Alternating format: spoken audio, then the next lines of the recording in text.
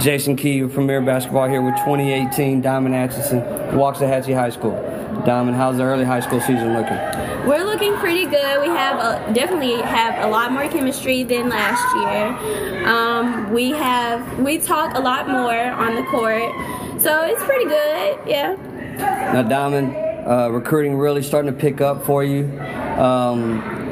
How's that recruiting process going for you? It's going pretty well. I'm hearing from University of New Mexico and Texas Tech and Texas A&M. Yeah, so it's doing pretty good. I'm keeping my options open. All right, Diamond. Lastly, now I've seen vast improvement, I thought, from the beginning of summer to now, from the jumpers really starting to fall. Yeah. Really understanding basketball acumen from the point guard position. Is there anything specifically you're working on in your game? I am definitely working on my shooting and getting myself open so I could score more, a lot more. Yeah. All right. Well, for Diamond Atchison, this is Jason Key, Premier Basketball. Thank you, Diamond. Thank you.